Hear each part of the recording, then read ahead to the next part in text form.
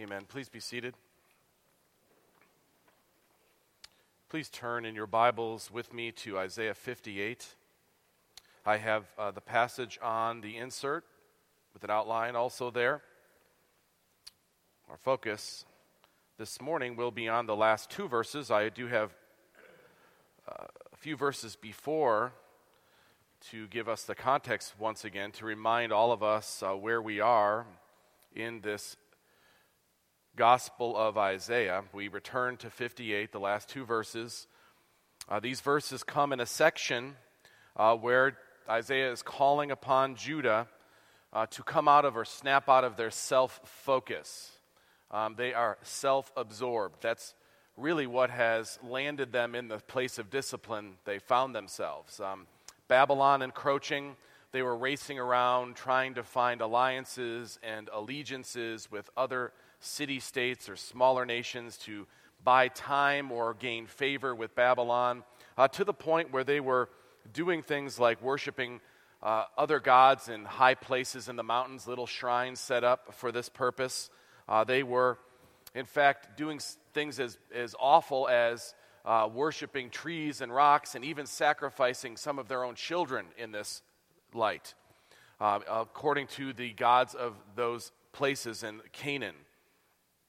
Their heart for worship was far from God, yet they were practicing fasts in order to gain Jehovah's favor.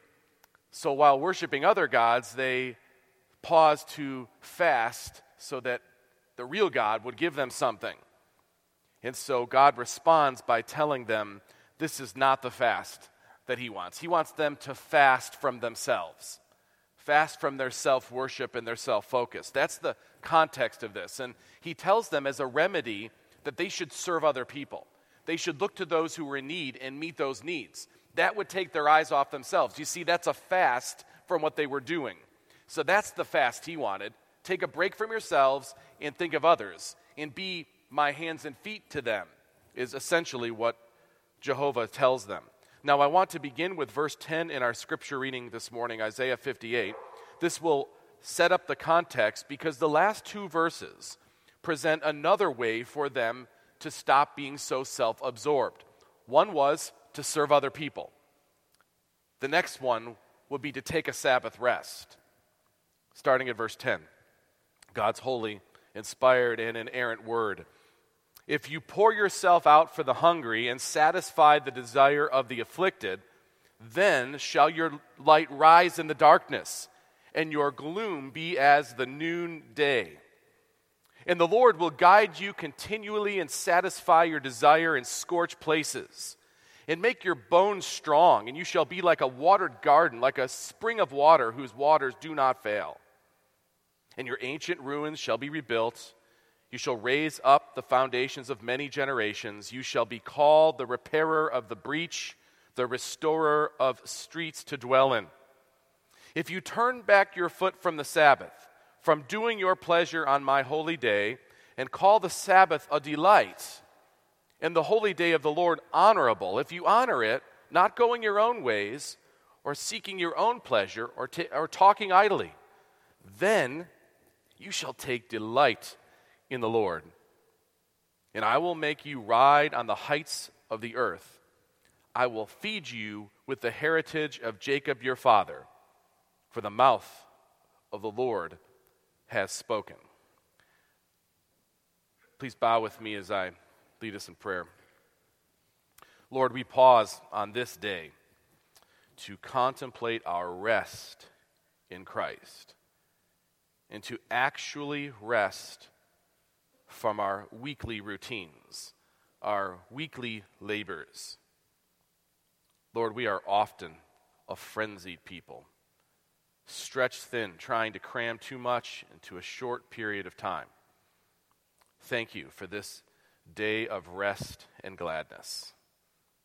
As we sing praise to you, we wait upon your word, as we feast upon your supper, and fellowship with one another, may this be a genuine foretasting of our eternal rest in you through Christ. Amen. It was the brilliant mathematician philosopher and even theologian Blaise Pascal, who observed in a day that was a lot slower than ours, all the unhappiness of men arises from one simple fact, that they cannot sit quietly in their chamber. The origin of the Hebrew word Sabbath is somewhat uncertain, although it seems to be derived from the verb sabbat, which means to stop or to cease or to keep. The root meaning shows that a Sabbath day means a day of ceasing, or a Sabbath period, a period of desisting in whatever the normal activities would be. It's a day of rest from that which was being done in the other days of the week. Hymn writer Christopher Wordsworth, who is the nephew of Williams Wordsworth, the great poet, in the early 1800s wrote a hymn that we sing Sunday nights often. The tune in our hymnal isn't the most singable. That's why we don't sing it as much in the morning. Wordsworth says this, and he's singing about the day of rest. O day of rest and gladness, O day of joy and light, O balm for care and sadness, most beautiful, most bright. On you the high and lowly, through ages joined in tune, sing holy, holy, holy, to the great God triune. Now, often when there is a sermon on Sabbath rest or the Sabbath, especially in Reformed churches, it tends to be negative about all the things you shouldn't do. Now, there are certainly considerations there. But you're here at church. You came here. I'm not going to beat you up now for the things you do after you go to church. I just love you, and I know my own self, and I'm worried you might be wearing out. And I'm worried that we have neglected the built-in remedy for that. For me too. Because I don't get any rest this day. It's a challenge for us to see how this applies. Often we just don't talk about it because it's either legalism or it doesn't count today. This is a creation mandate. This isn't just about the law of Moses. It's very practical. And when we see it in light of what we're studying in Isaiah, it makes even more sense as to why he was telling them to do this. See, when we obey God, blessings come from those. He doesn't make up rules in order just to kind of be a killjoy so that you can't have the fun everybody else is having. He does it because he made us, designed us, knows exactly what we need to do to experience true delight. You know how it is when you are a parent and you make up rules for your kids, and they are convinced that you were there to make their life miserable. And your job is to help them grow. So enjoyment of God's fatherly blessings comes through obedience. The second verse in that hymn by Wordsworth, he's talking about the Sabbath day, the day that Christians observe on Sunday. Thou art a port, protected from storms that round us rise. We come to this place for that. We think of this day as that. A garden intersected with streams of paradise. Thou art a cooling fountain in life's dry and dreary sand. Like thee, like Pisgah's mountain, we view our promised land. From here, we look forward to final rest. And by the way, rest does not mean do nothing. It just means we cease from our normal work and routine. Now, let's go to the text and see what's happening and then make the connection to our times today as believers. Now, the first verses in the chapter that I preached on 2 weeks ago, if you haven't heard that, I encourage you to go back and listen to it because it sets the whole stage for this. But the first 12 verses is basically God calling them out on their self-absorption. They are basically abusing people around them for their own freedoms and liberties. Then they want God to do something for them, as I alluded to in the introduction, and they fast, and then in their fast they even end up fighting each other because they're hungry and irritable. It's a big mess. We're aware of this sin of self-absorption. They're grasping at alliances. They were worshiping other gods, and then they were keeping a little Jehovah worship in the mix. And they wanted something from God. So back at verse 3 of chapter 58, they say to God, and because God's not giving them what they want, Why have we fasted and you see it not? Why aren't you acknowledging this fast? Why have we humbled ourselves and you take no knowledge of it? They wanted God to serve them by their fasting. They were self-focused. They were looking for self-satisfaction. They were really self-worshiping. God responds in verse 3 of 58, "Behold, in the day of your fast you seek your own pleasure and oppress all your workers." You're so focused on yourself, you're taking a fast, but your workers are still working. "Behold, you fast only to quarrel and to fight and to hit with a wicked fist. Fasting like yours this day will not make your voice be heard on high." He sees through their fake and false worship, their outward actions that are not truly reflective of inward devotion to Jehovah. And then he says in verse 5, "Is such the fast that I choose, a day for a person to humble himself? Is it to bow down his head like a reed and to spread sackcloth?" They made up this fast. It's not even the one he prescribed, because the one he prescribes in the Old Testament is the Day of Atonement. They made up one with sackcloth and ashes and made themselves hold their head in a certain way. And he's saying, I didn't call for this. Verse 6, this is what I want from you. Verse 6, "Is not this the fast that I choose? To loose the bonds of wickedness, to undo the straps of the yoke, to let the oppressed go free, and to break every yoke? Is it not to share your bread with the hungry and bring the homeless poor into your house? When you see the naked, to cover him, and not to hide yourself from your own flesh?" You see, he's saying, I want you to take a fast from yourself, and the way you could do this is how God does it. He helps us do the right thing by giving us the instructions. Go help other people that need it. That will take your eyes off of you. It will make you care for others. It will make you appreciate God more. It does all sorts of things, and it is effectively for them a fast from themselves. When we obey, we experience blessing. That's the way of God's commands. Through selflessness, we actually receive God's exaltation. When we humble ourselves, he actually lifts us up. Back in Isaiah 57, verse 15, listen to what it says. Be reminded. "For thus says the one who is high and lifted up, who inhabits eternity, whose name is holy. I dwell in the high and holy place, and also with him who is of contrite and lowly spirit, to revive the spirit of the lowly, and to revive the heart of the contrite." It's so easy to be trapped in self-absorption, self-satisfaction, to concentrate only on those things that are about us and our happiness.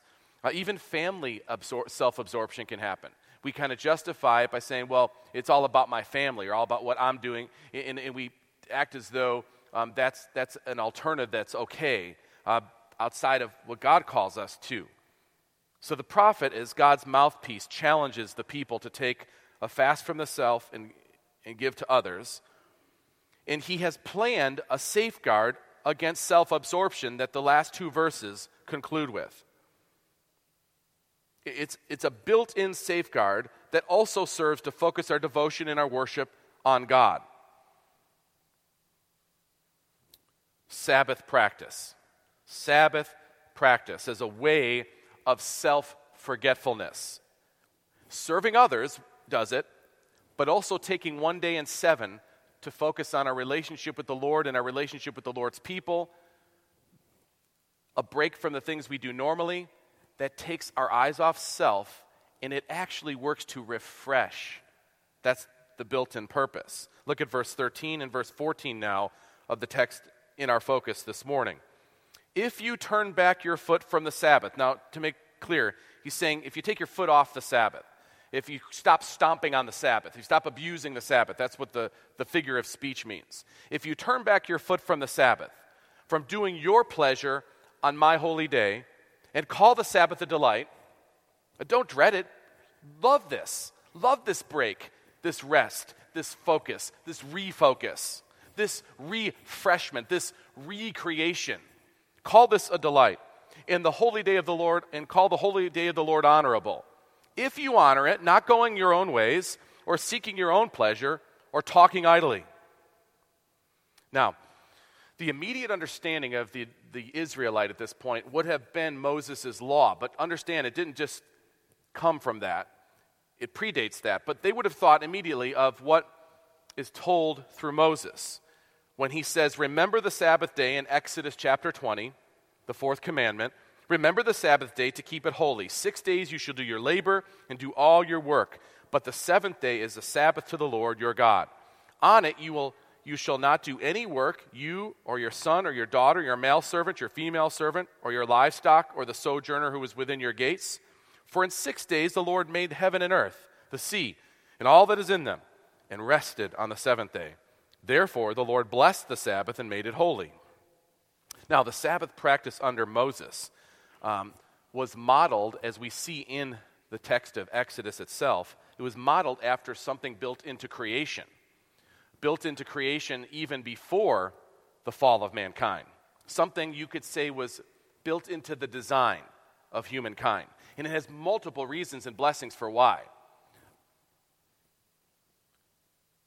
Cease to work in one day, or cease your normal activities, your activities that are trying to earn your living or keep yourself alive in these days. Cease that. It's a statement of faith in God that He'll provide it. It's a statement that we honor what God tells us to do, and in so doing, we receive the blessing. But the Sabbath principle wasn't invented here just for Israel. It was a picture of God's creation rhythm. Back in Genesis chapter 2, again, before sin enters. Chapter 2, the first few verses. Thus the heavens and the earth were finished, and all the host of them. And on the seventh day, God finished His work that He had done, and He rested on the seventh day from all His work that He had done. So God blessed the seventh day and made it holy, because on it God rested from all His work that He had done in creation. Man is the apex of creation, created on day 6. But he's not the climax of creation. The climax of creation is not man. It's the seventh day, or it's the time that God rests. It's the glory of God on showcase as the Creator stops from His work now. God blessed the seventh day and made it holy, because on it God rested from all His work that He had done in creation. Before Moses, there was 1 day in 7 set apart as holy. The Sabbath principle is connected to a creation ordinance. It's not just tied with Moses' explanation in the Ten Commandments. It's something else, as you notice in the Genesis account, and you can think back of your knowledge of that story. All the other days are framed with there was morning and there was evening, the first day. There was morning and there was evening, the second day. There was no final framing of the seventh day. The rest is not just for God. He leaves it open. He's open for mankind to enter and to share. Now the fall, sin comes in, and it spoils man's ability to enjoy rest in fullness. We cannot experience full rest, and what that means, until glory, until paradise is restored. But in Christ, we are able to taste that rest. And that gives a whole new meaning to this day of rest and gladness. Before the Ten Commandments, we were told, or we read in Scripture, Exodus 16. This is before the Ten Commandments are given. When the manna was coming down from heaven, and they were collecting up the manna, and God was showing his literally hand-to-mouth provision for them with the food that spoiled, so they had to keep picking it up.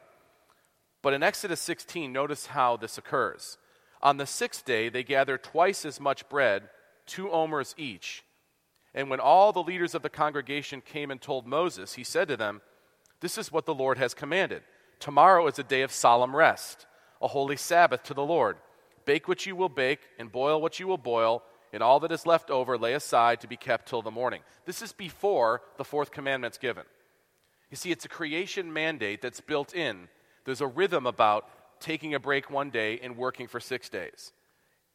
So, before we get into the list of the things you do or don't do on the Sabbath, just know that you're going to break down if you don't take a Sabbath. You're not designed to run at full tilt 7 days a week. You are not. God did not make you that way, and don't blame Him if you break down for it. He gave you a day. And you say, well, I have to work this. No, you don't.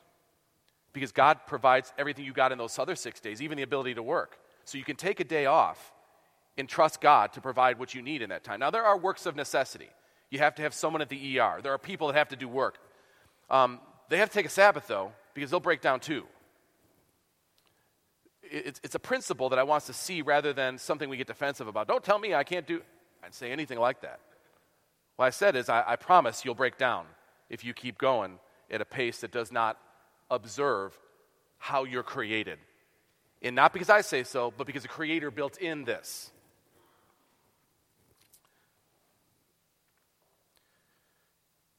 There's a lot of difficulty I realize that people have when they try to pinpoint how it is we should practice this today. But if you think of what's happening now in Judah's time, just contextualize that for a moment. They are receiving this admonition, if you will, from God through the prophet about their need to honor the Sabbath. Because if they would do that, if they would stop their striving and stop their normal operations on that day, they would be completely different from the other nations. It's a real identifying feature of Israel that they would do this. There are other things they did that other religions around the world practiced. Other religions had their temples. They even had circumcision. And those things aren't things that are as obvious. But stopping from your work on a day that's an agrarian society where you need every day to work to try to make ends meet to live, that's a big statement. It's a statement of faith.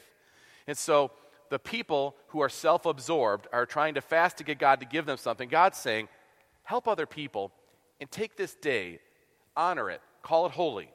And if you do, I will bless you. I will make you a witness. Wordsworth, who I mentioned earlier in his great hymn, O Day of Rest and Gladness, points to how this day switched. And this is one of those big mysteries, it is honestly one of those mysterious things, how it is that without much discussion, you went from the seventh day, the Saturday observation to Sunday.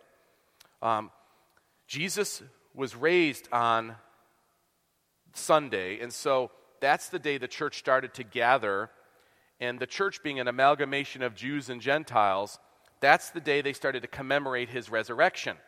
Now, his resurrection would be compared in early literature. In the sixth day, you would have the creation of light, in this idea that Jesus is raised, he is raised as the light of the world. And there's all these different attempts to make to kind of explain how this happened. We don't know exactly.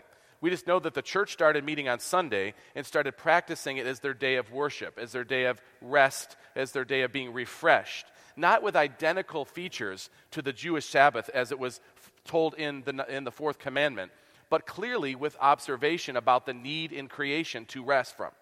And we could see that for sure across all sorts of opinions on this. And Wordsworth in his hymn says, on you, he's talking about the day of rest, on you at earth's creation, the light first had its birth. That's day one. On you for our salvation, Christ rose from depths of earth. So the first day, light, the Lord says, let there be light. And then on the first day, Jesus rises again. Wordsworth captures that in his hymn very interestingly.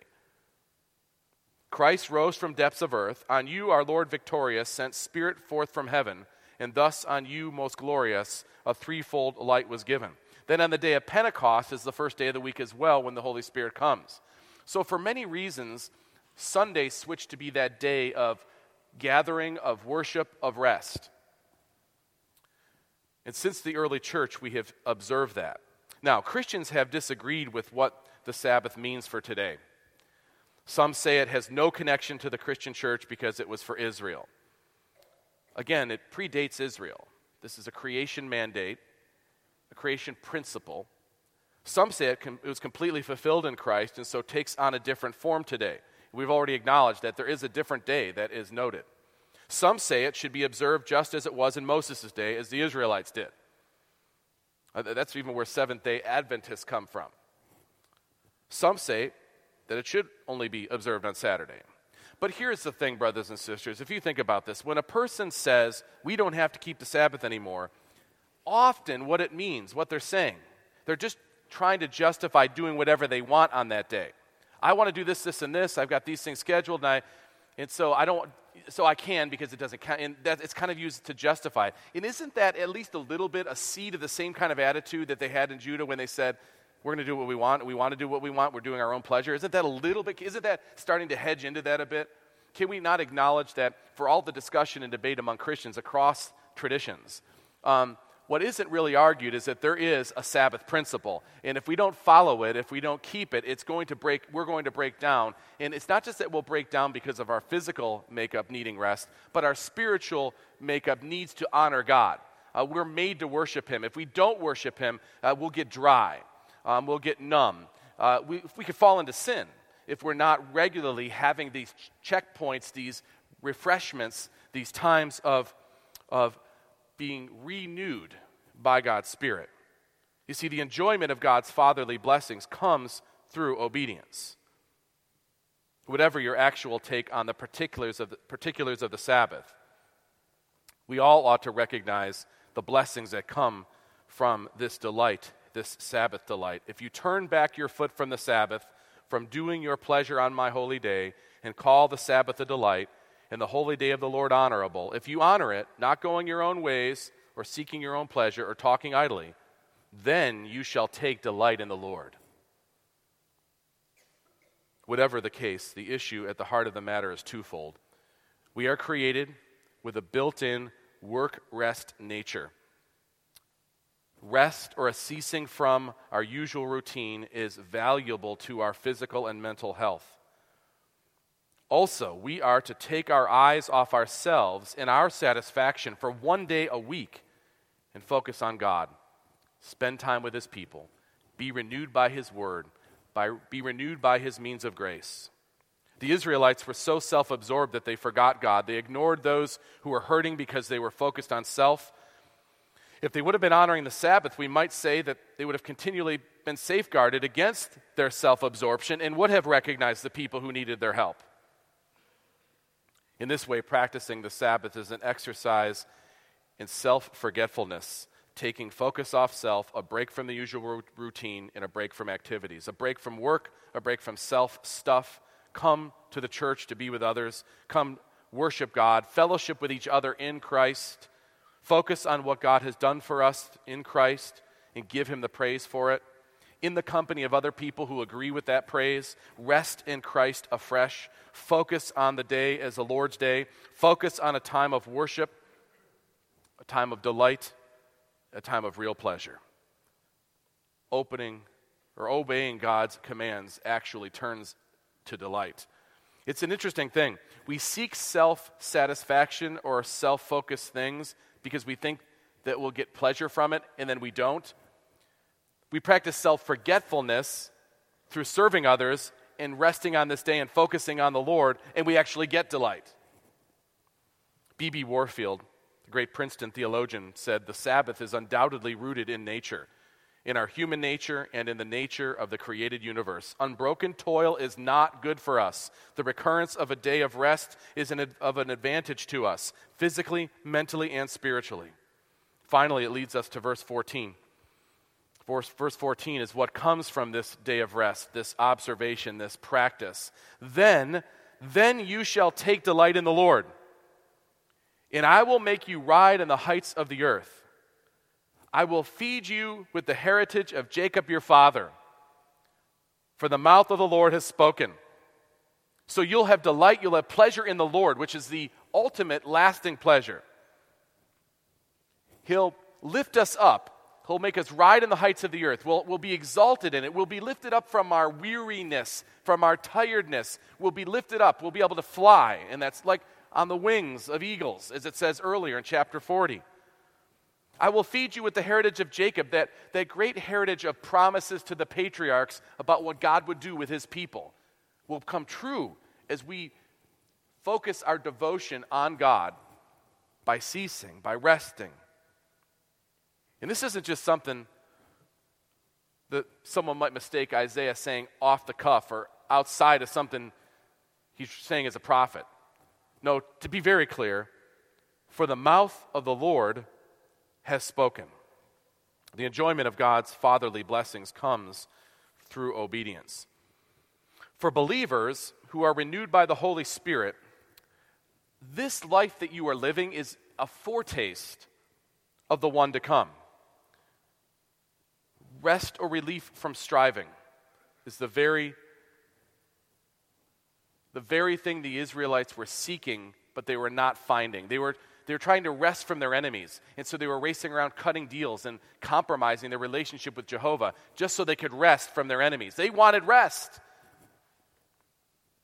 In fact, the author of Hebrews, if you have your Bibles, turn to Hebrews 3, or you can listen, but Hebrews chapter 3 and 4 gives us, I think, the complete picture on how to view Sabbath rest. The author of Hebrews is describing how Jesus finally brings rest.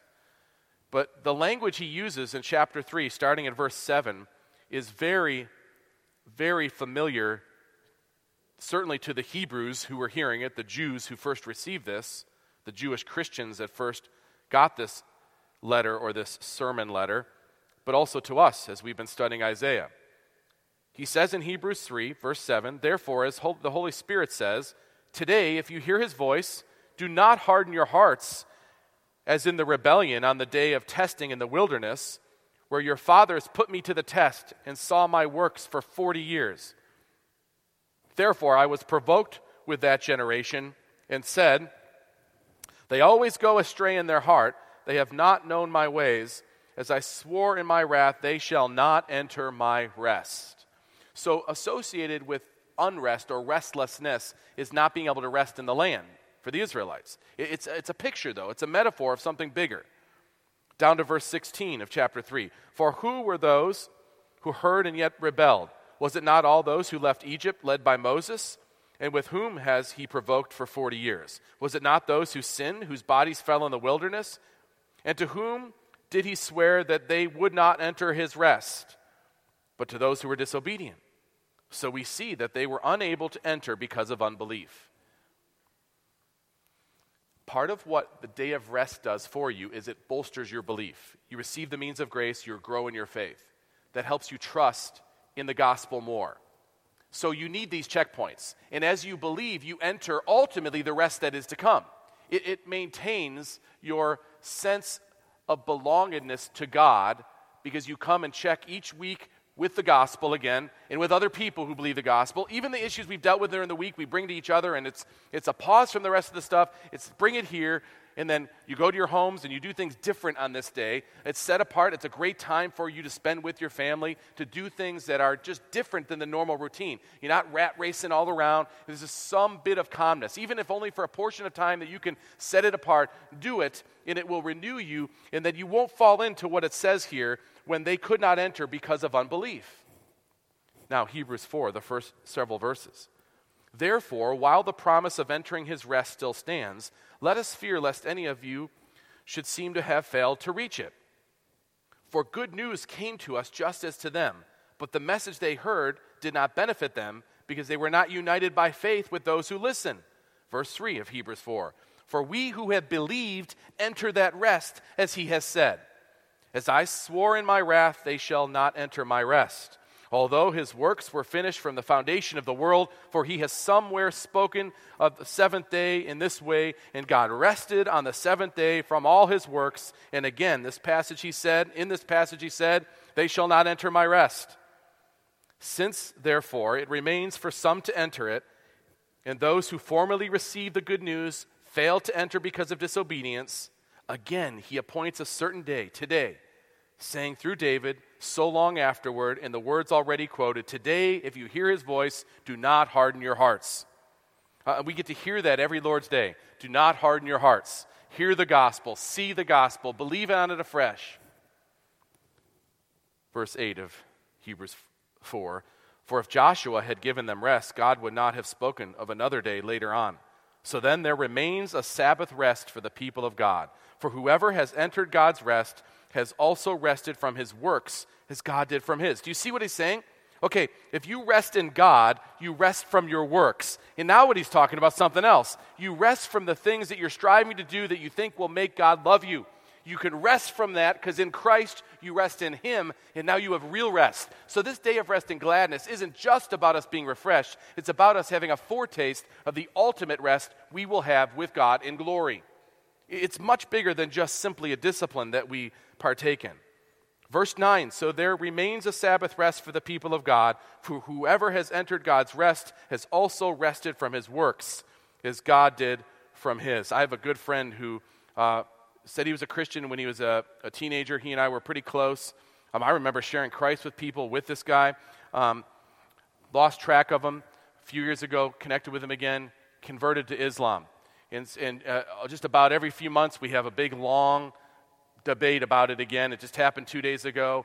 We went at it for a long, we were texting this time, and it was for about an hour's worth. And at the end of it, I said, man, the biggest thing I noticed about you for all the debates we can have is you are restless. I mean, you are so worried about what's going to happen to you, and you should be. I feel for you. I love you, but you are so restless because he's resting in his works. And his works should make him anxious. And see, resting in Christ takes that anxiety, that restlessness away. We need to rest, don't we? Well, this day of rest and this day of gladness is for that. To be refreshed, to be reminded. It's not your works. It's God's work. It's Christ's work. And if you miss too many of these, how long can you go? I mean, I need it all the time. God gives us 1 day in 7 to rest. And there's many things that could be done in that time that refresh us in this way.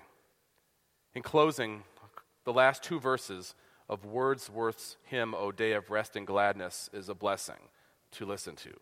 Today, on weary nations, the heavenly manna falls. To holy convocations, the silver trumpet calls. Where gospel light is glowing with pure and radiant beams, and living water flowing with soul-refreshing streams. What a beautiful picture of the Lord's day. New graces ever gaining from this our day of rest. We reach the rest remaining to spirits of the blessed. We sing to you our praises, O Father, Spirit, and Son. The church its voices upraises. To you, blessed 3 in 1. Then you shall take delight in the Lord. And I will make you ride on the heights of the earth. I will feed you with the heritage of Jacob your father, for the mouth of the Lord has spoken. Let's pray. Lord God, please show us how to slow down. Just 1 day in 7. Please refresh us physically and revive us spiritually. Lord, we confess our dependence on you for everything.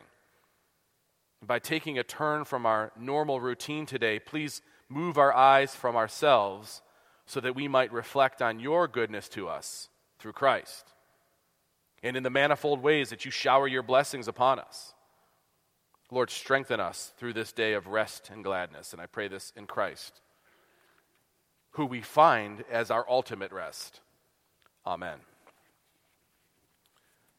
Let's respond by turning in our hymnals to 188. Let's stand and sing verse 1 and verse 2 of Jesus, I am resting, resting.